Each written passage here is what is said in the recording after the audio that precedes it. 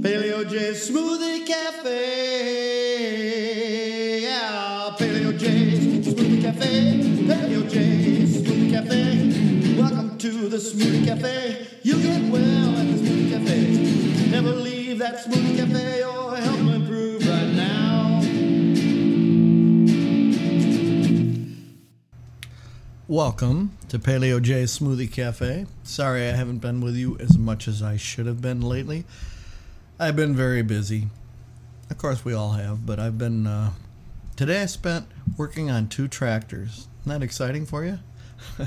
But I got it taken care of and I'm very satisfied. So, let's get into the subject, which is make your life your vacation. Sure sounds like my life's a vacation, working on tractors, but actually, that's kind of part of it.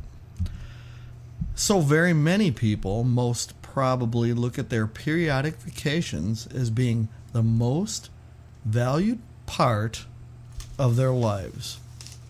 They travel overseas, they go to white sand beaches, and they stay in fancy hotels and dine in amazing restaurants. They may even do a little Zumba or other hotel-sanctioned quasi-fitness activities to give the illusion of becoming healthy. Here is what I believe we should do instead. Strive to build a life that is sustainable and something that you can do happily for the rest of your life. Simplify, as Henry Thoreau said. True contentment and happiness does not mean transitory situations that will impress your vapid friends on Facebook and cost lots of money and time.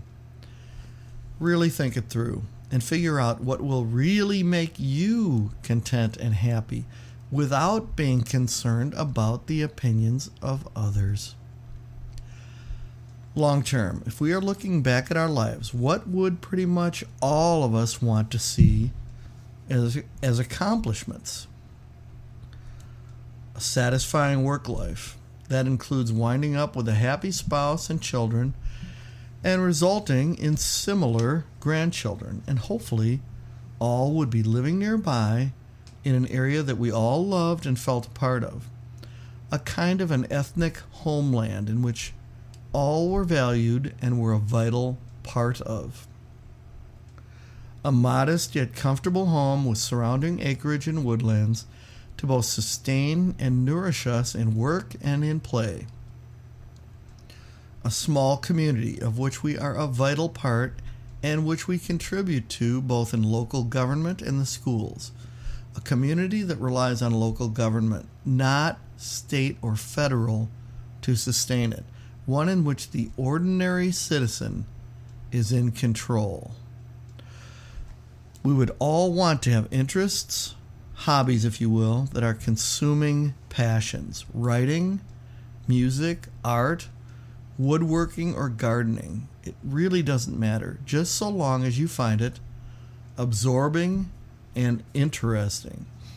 I think most people, after working for long years, have discarded their true interests and just gone with what is practical for making money. This is why they've been trained to focus, on the vacation illusion. It's kind of as if you are wandering through an oppressive desert and you are constantly scanning the horizon for something better. Anything, really. You're desperate. And then a mirage appears, a vision of the wonderful vacation, something that is almost too good to be true. You in a paradise of travel agent utopia, lying on a beach, somehow totally fit and healthy and fulfilled in every way. But trust me, this mirage vacation is too good to be true. Even if your 2-week or so paradise is fun, your fake paradise, it is all too fleeting.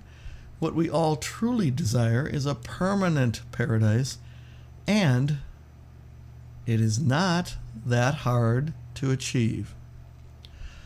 A simple job, one that sustains you and your family in a rural, red area of America. A small town oriented type of place where the local people control the schools and government. A place where federal and state governmental mandates are hopefully small and inconsequential. A small enough place for your voice to be heard. A place where taxes are not oppressive and your children can grow and be educated without horrors like busing, quotas, or multicultural racist nonsense. The West and the Midwest are the best bets for Americans nowadays. Florida's good. Far from big blue cities and their Democrat rulers, demagogues. A smaller kind of place where medical clinics and hospitals are confined to simple things like broken bones, infectious diseases, and the like.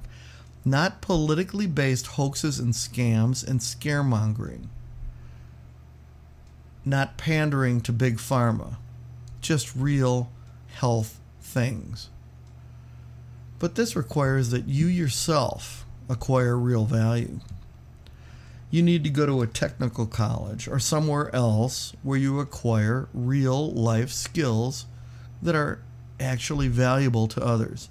Things like electrical, plumbing, welding, mechanical, or other real skills that are nowadays so denigrated as lowly.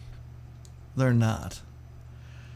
You really have to educate yourself to be worthy of living in a modern, small-town paradise. Real skills are necessary. In such a place, you will be required to earn your own way. It's a return to the basic ideals of now only small-town America and Europe, but of Western civilization itself. You will and should desire to be someone who is a valuable working member of your community, not just some big city suburbanite with a made-up job, fake job of paper shuffling and no actual abilities.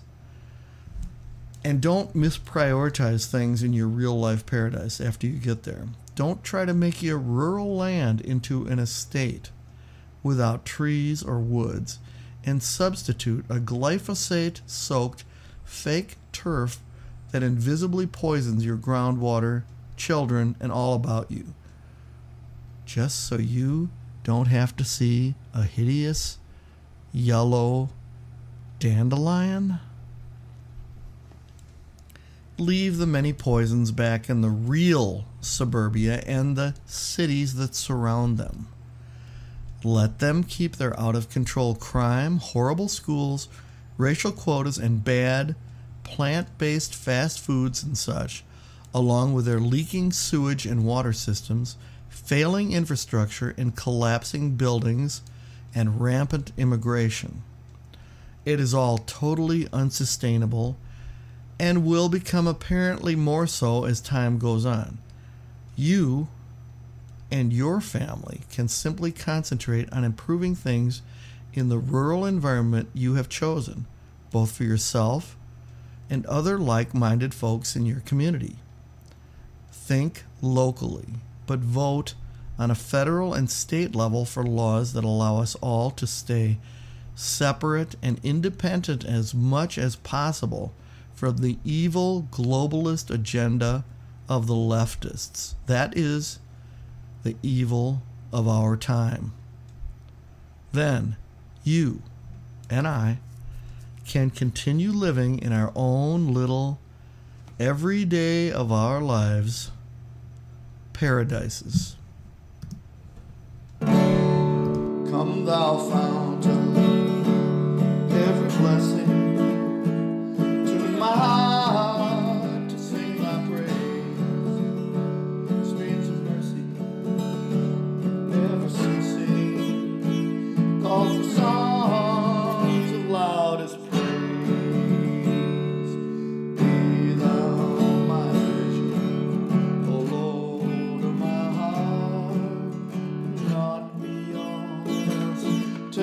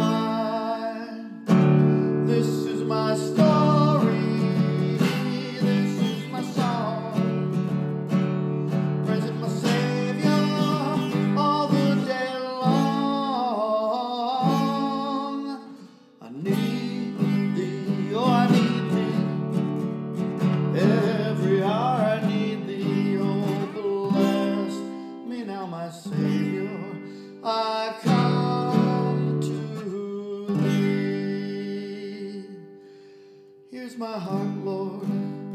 Take and seal it